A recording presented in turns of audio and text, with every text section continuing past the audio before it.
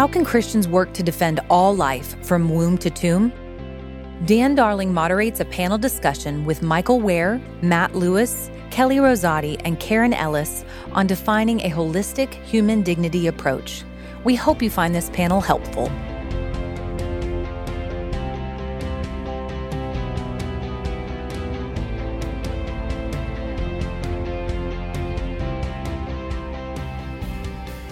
We're glad to have you here at Evangelicals for Life. Hope you're enjoying yourselves, and we got a great panel lined up here. We've got my friends here, Michael Wear, Karen Ellis, Kelly Rosati, and Matt Lewis, all of you well-known and well-respected.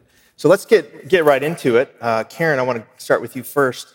You're speaking later tonight about the intersection of the sort of pro-life movement and the civil rights movement. Typically, these are not two movements that have been seen all the time as allies.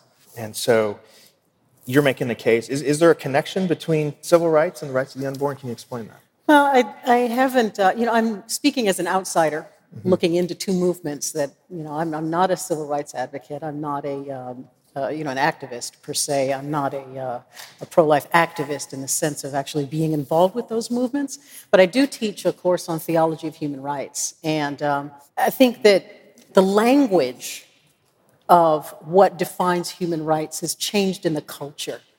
Even though there are documents, I think about the Universal Declaration of Human Rights, there are documents that kind of define those things.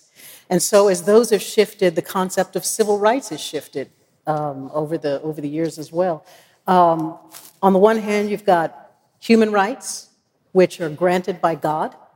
They're inherent, dignity, the right to be, essentially. And on the other hand, you've got civil rights, which is the right to do, if I can make an oversimplification, right? And those are granted by the state, by the government that you live in.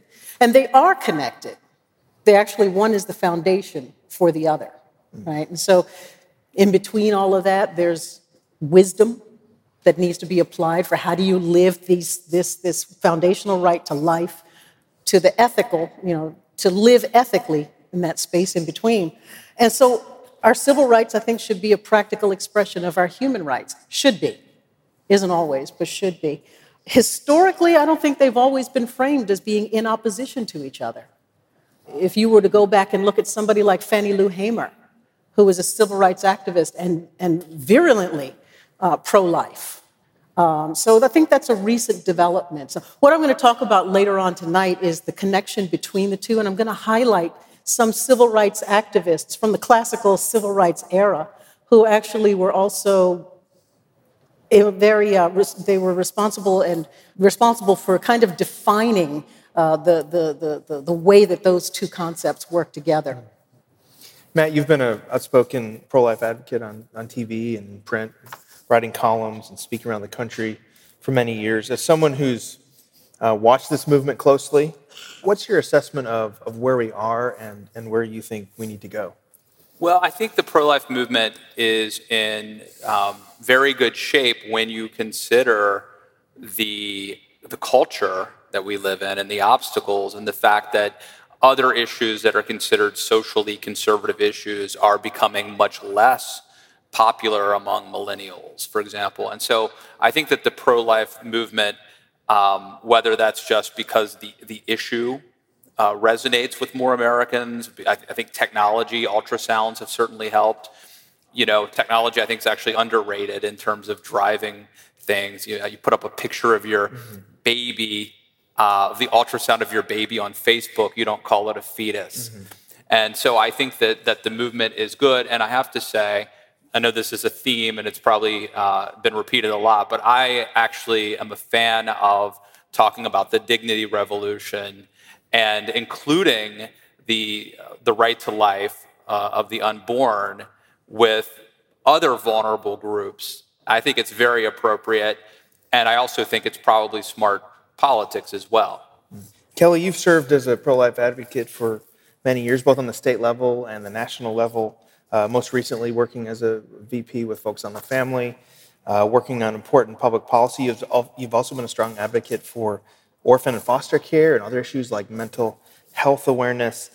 Sometimes when we advocate for a holistic pro-life view, we're often misunderstood to be saying that the fight for abortion, specifically laws against abortion, don't matter anymore. Yeah. So what do you mean when we talk about dignity from womb to tomb?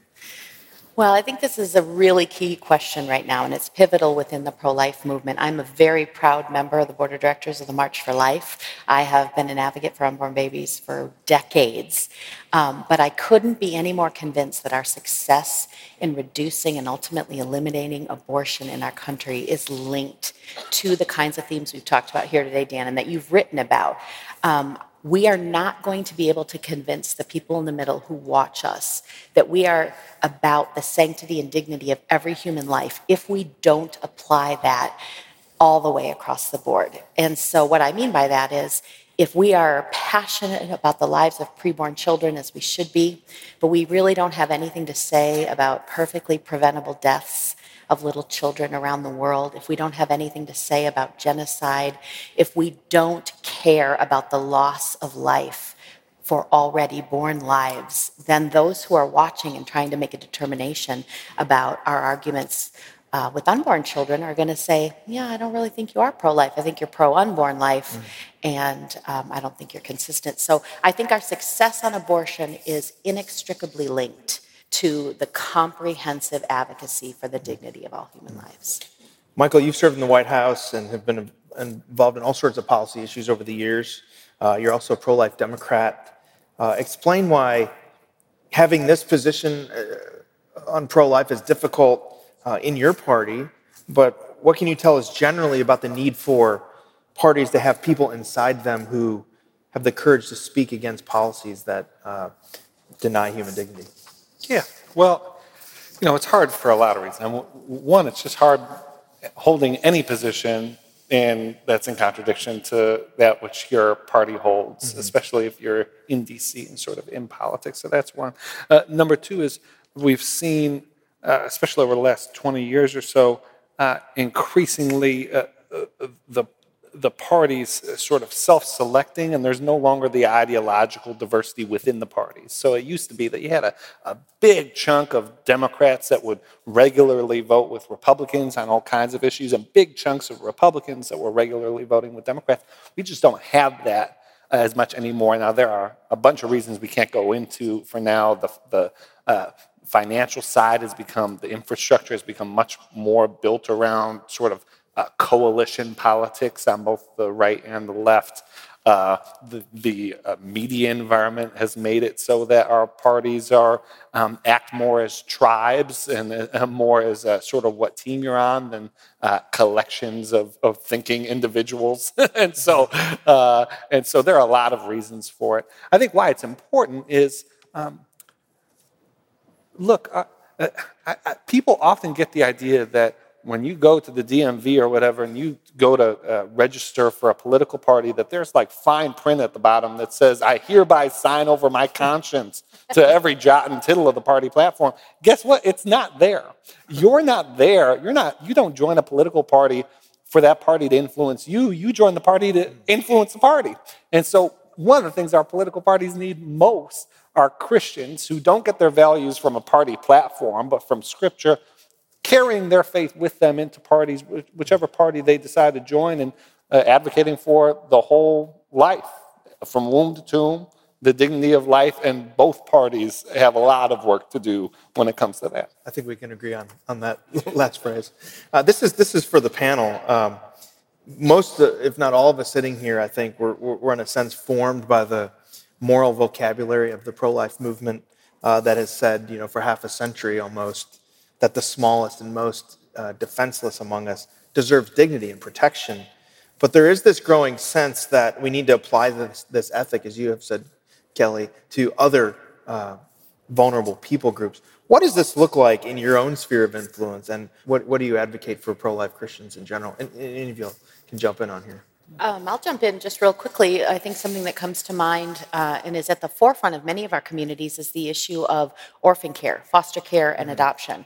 And what we're dealing with when we think about the issue of foster care, particularly those kids in foster care who are awaiting adoption, is that these are the very children that abortion rights advocates have said, gosh, they would have been better off if their birth moms had aborted them. And when you look at their life experiences, the abuse, the trauma, the neglect, they have had very, very difficult lives. And then there they sit in our communities, in our neighborhoods, waiting to see if there's a family that they can belong to. And so as pro-life people, as more importantly, as followers of Christ, if we aren't the families that these kids can be welcomed into, then where are the families? And there's 100,000 kids in the U.S. foster care system awaiting adoption. And there's 300,000 churches in the United States. Think about that math. If just one family in every third church would welcome home a waiting child, we would have no more waiting children. And then when we said, as pro-life advocates, let those children be born, we will take them, we would have much more credibility. Anyone else want to weigh in on that question? Well, I just refer to more of Kelly's work. She actually just wrote a piece with Catherine Lopez about paid family leave. What kind of economic system, what kind of social safety net are we building so that mothers and parents feel more able to bring children into the world? And so it's all of a piece. Pregnancy discrimination, making sure that we're prosecuting pregnancy discrimination cases out of the EEOC. So it's all important. I do think there is this sort of idea that the pro-life movement should talk about everything but abortion, and I think that can be a debate tactic that can sometimes be a bit manipulative. But understanding how it all fits together, that we're not. This isn't just a political position. This is about the dignity of human life, which exists no matter what sort of the political circumstances are, no matter whether it's convenient or not. And so advancing that whole message is important. And to Michael's point about some people not wanting pro-lifers to ever get around to talking about the pro-life issue, I do think that the pro-life issue is unique in the sense that all these other topics that we're talking about are super important, and there are a lot of vulnerable people who are exploited, and whether it's refugees or human trafficking or the elderly, there are a lot of topics that you would have a consistent stance about life on, but there's one group that literally doesn't have a voice or a lobby. I mean, in the sense that theoretically the media can go cover the border and talk about families being separated, or they could interview somebody in a caravan.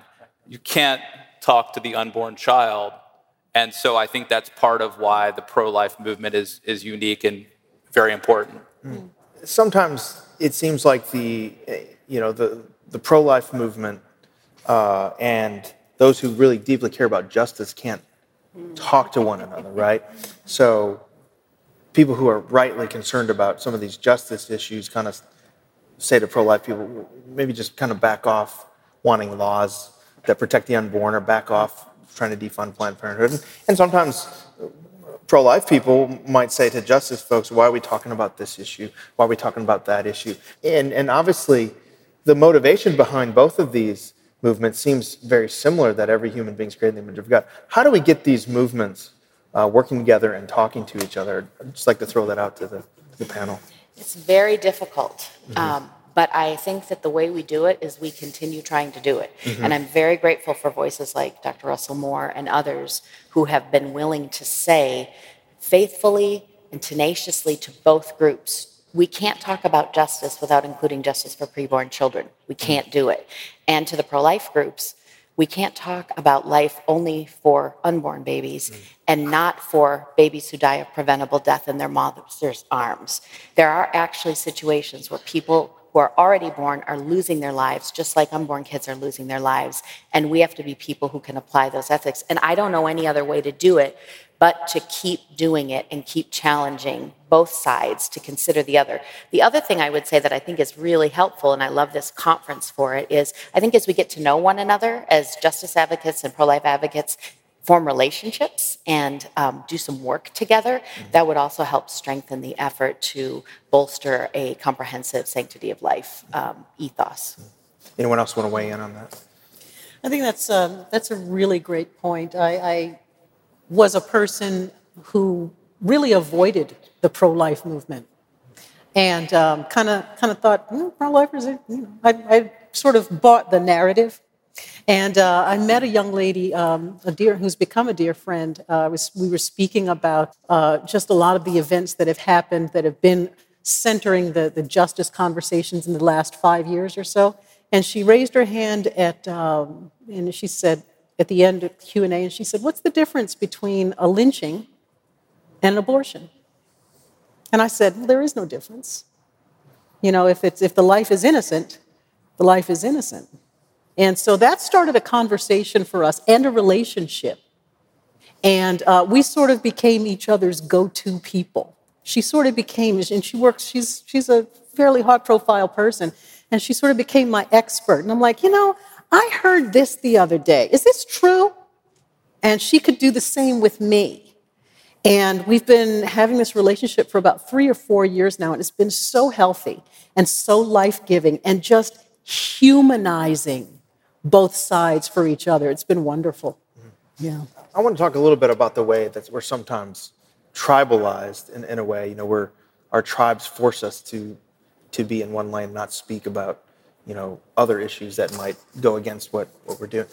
And Matt, I want to ask you, you've recently wrote that you're a Christian and a conservative, but increasingly sometimes it's hard to reconcile both of those, your Christian faith with some of the things you see in the conservative movement. Can you talk a little bit about that? Yeah, I think that especially, I guess people in politics have problems and struggles. You've talked about being a Democrat, a pro-life Democrat. I think I'll put it this way. There was a long time where I didn't feel like there was any contrast with being like in the party of Ronald Reagan or in the movement of Ronald Reagan and being a Christian. And I would sit in the pews on Sunday kind of nodding my head with the preacher. Like, I might not be a perfect person. Heavens knows I'm not. But I always felt like there's a good guys and bad guys. And I was clearly on the side of the side of the angels, my team that I'd signed up for. Because, I think for a long time, all of the Democratic Party pretty much had a lock on the pornographers and the drug addicts and the movie stars, right? And then there was the Republican Party. We're gonna get in a fist fight after this, aren't we? This is good. This is really good. But here's where I become more inclusive. For a while now, I've been feeling the opposite, where I'm sitting in a pew and hearing my preacher preach, thinking, yeah, I'm not so sure that we're welcoming a stranger. I'm not so sure that we are standing up for character and integrity. So there's been a lot of dissonance, and I've had to personally wrestle with this and grapple with this. And I think that, and I'm still trying to figure out what happened. And part of writing columns, by the way, is almost like going to see a therapist. It's self-help, and you're trying to figure out what you believe, and you're evolving and learning and talking to people. So I'm still learning, but I do think that one of the big differences between conservatives who are okay with the way things are going and conservatives who are feeling at least squeamish about the way the Republican Party and the conservative movement is going, I do think that it is almost not an age-old question, but a question that's been around for at least 2,000 years, if not longer, which is, are you looking for an earthly savior who is going to deliver your tribe, or are you looking for a spiritual savior that transcends this carnal world? And I think that, now look, politics is important. Don't get me wrong. I think it matters. Public policy matters. And so you should be involved in politics and you should be fighting for things you believe in, but that shouldn't be your priority. And it seems to me that the Christians who are prioritizing spiritual matters are not as susceptible to the tribalism as the Christians who are prioritizing finding that earthly savior, deliverer. It's a good word. Michael, you've had similar sentiments, not the way he described the parties, but in your We're still friends, right? Yes, in your book, you've talked about serving in government and what that experience was like. And I've also heard you say in various forums that, for those who feel like they're politically homeless, and I'm going to get this quote wrong, but it's not that we should be surprised by being politically homeless, but we should have never thought we had a home at all. Can you explain kind of some of the disconnect that Matt is talking about between being a Christian and being in sort of a movement? Yeah, so I didn't write that quote specifically about Matt, but I could have. The crisis is not that Christians are politically homeless, that we don't find ourselves perfectly fitting in any particular party, but that we ever thought that we could find a home in politics, a penultimate prudential sphere of life, when as Christians we look to an ultimate final source of judgment and conviction. And so it's an important thing not to lose sight of. And I'll say, when we get this messed up, that's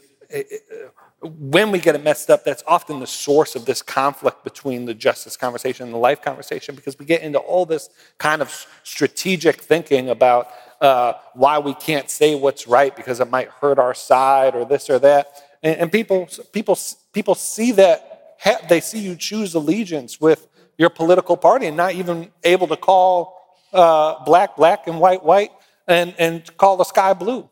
And so it's really important to keep that perspective that politics is important, but we're not in it just to sort of win. We're in it to be faithful like we are in all things. I think that is why I might have a slight disagreement with kind of the comfort that some may have felt a while ago in the Republican Party. I guess I would suggest that would depend on one's perspective. So that if you were a certain demographic and your life was a certain way, that may seem good and right. But if you were not of that demographic, if you had a different life experience, it may not have seemed so good at all. And so I worked in a place where we would talk about the fact that in the 1950s, people kind of harken back. And the point to remember is that it really depended who you were. And Christians in the 1950s were not standing against racism. They were not doing what they should do as it related to civil rights. They were not speaking about domestic violence. They were not talking about sex assault. So there were all these things that were kind of seeded to be addressed by a political party or a political ideology that we deemed kind of bad and the opposite, when in fact none of that's actually ever been true. There's always been this give and take, I think, that would have allowed people to sometimes be in one political party for an issue and sometimes feel at home in another. But I would say when Ronald Reagan was president, I think it was easier to convince yourself that, okay, this is the good team.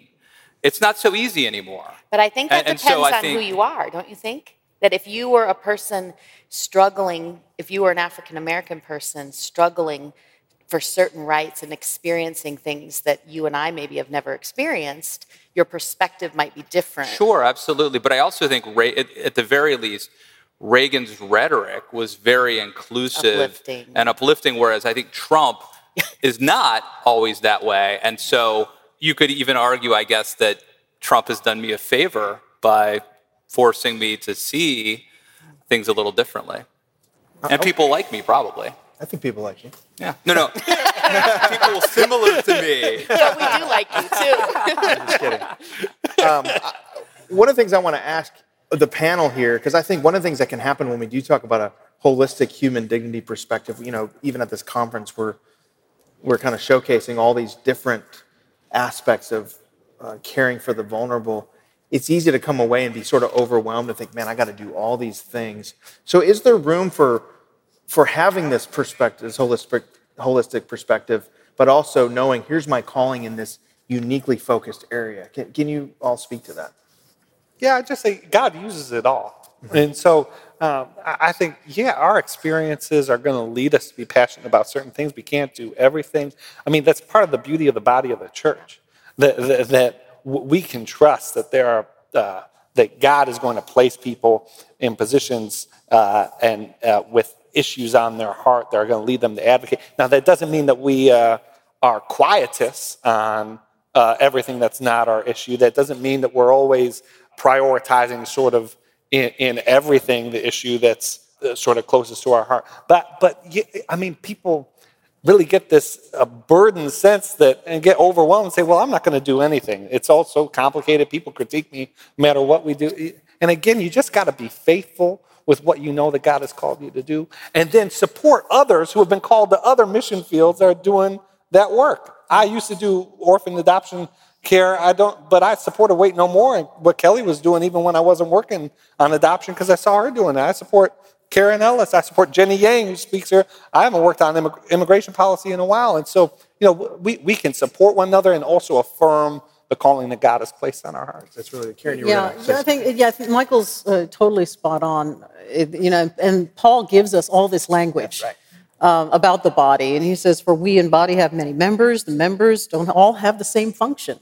And then he goes on to talk about, there are different things that are for inward focus for the local church, and then there are things for people who have gifts for outward focus to serve the communities around them. I think that we err when we start to frame the cause that's closest to us as some sort of works-based approach to being a little bit more holy than everybody else. This is the issue of the moment, and if you're not in this, and we've even seen, blogs about people in the secular world doing justice work, and they're saying that life is exhausting.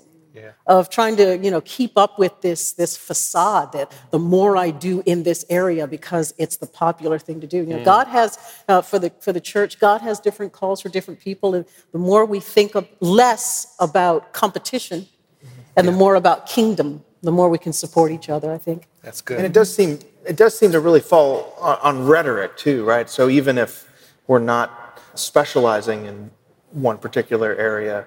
If we're working, say, in this sphere, the way we talk about vulnerable people over here when we do talk about them matters, right? Yes. So that pro-lifers who really genuinely care for the unborn are active there. When we talk about other vulnerable people, we talk well about them. And same thing if we're working on this issue, that we don't denigrate pro-lifers, right? So it's really a matter of rhetoric, right? I think that's really important.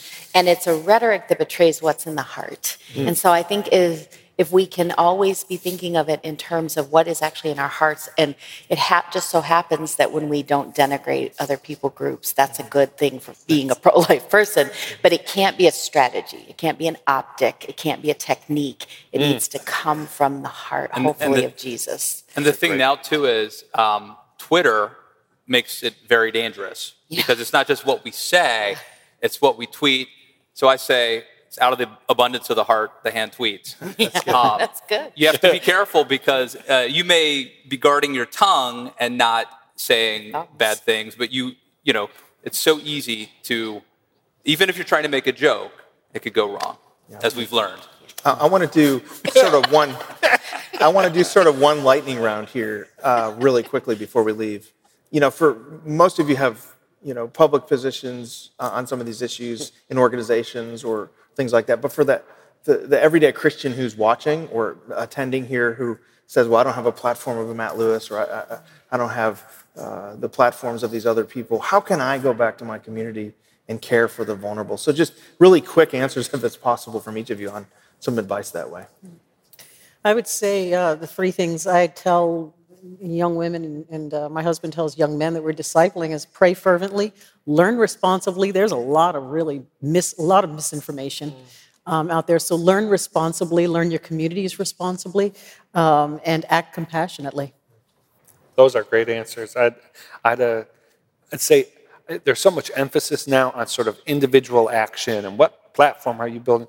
Well, one of the great things and effective things about living in a society like ours is there are all kinds of mediating institutions and nonprofits and groups that specialize in doing the work that you care about. So if you care about immigration, throw some weight behind Jenny Yang at World Relief. She's a person who's profession, whose vocation is influencing the government on those issues. And, you could go down the list. I know Heather from Prison Fellowship is here, same thing on those issues. And so I think about how you could leverage the resources you have, financial, time, your volunteering, and actually join up with organizations that are created for these purposes. I would say it is so much harder and so much more significant to live pro-life than it is to talk pro-life. And so the work that we do just in our homes, day in and day out, whether it's caring for our children, loving our neighbor as ourselves, keeping an eye out for the vulnerable people around us and how it is that God is already moving and we could join him in that. There's something all of us can do just where he has us. And honestly, platform-related talking about pro-life is 1,000,000 times easier than actually living it. And so just start somewhere, whether it's supporting pregnancy centers or other organizations, whether it's adopting from foster care or being a foster parent or being a mentor to a child in foster care or supporting an adoptive family. These are all very simple, easy on-ramps that can get you going in the right direction. I think they nailed it. I'll pass. Good work, everybody. Would you give a hand to our panel?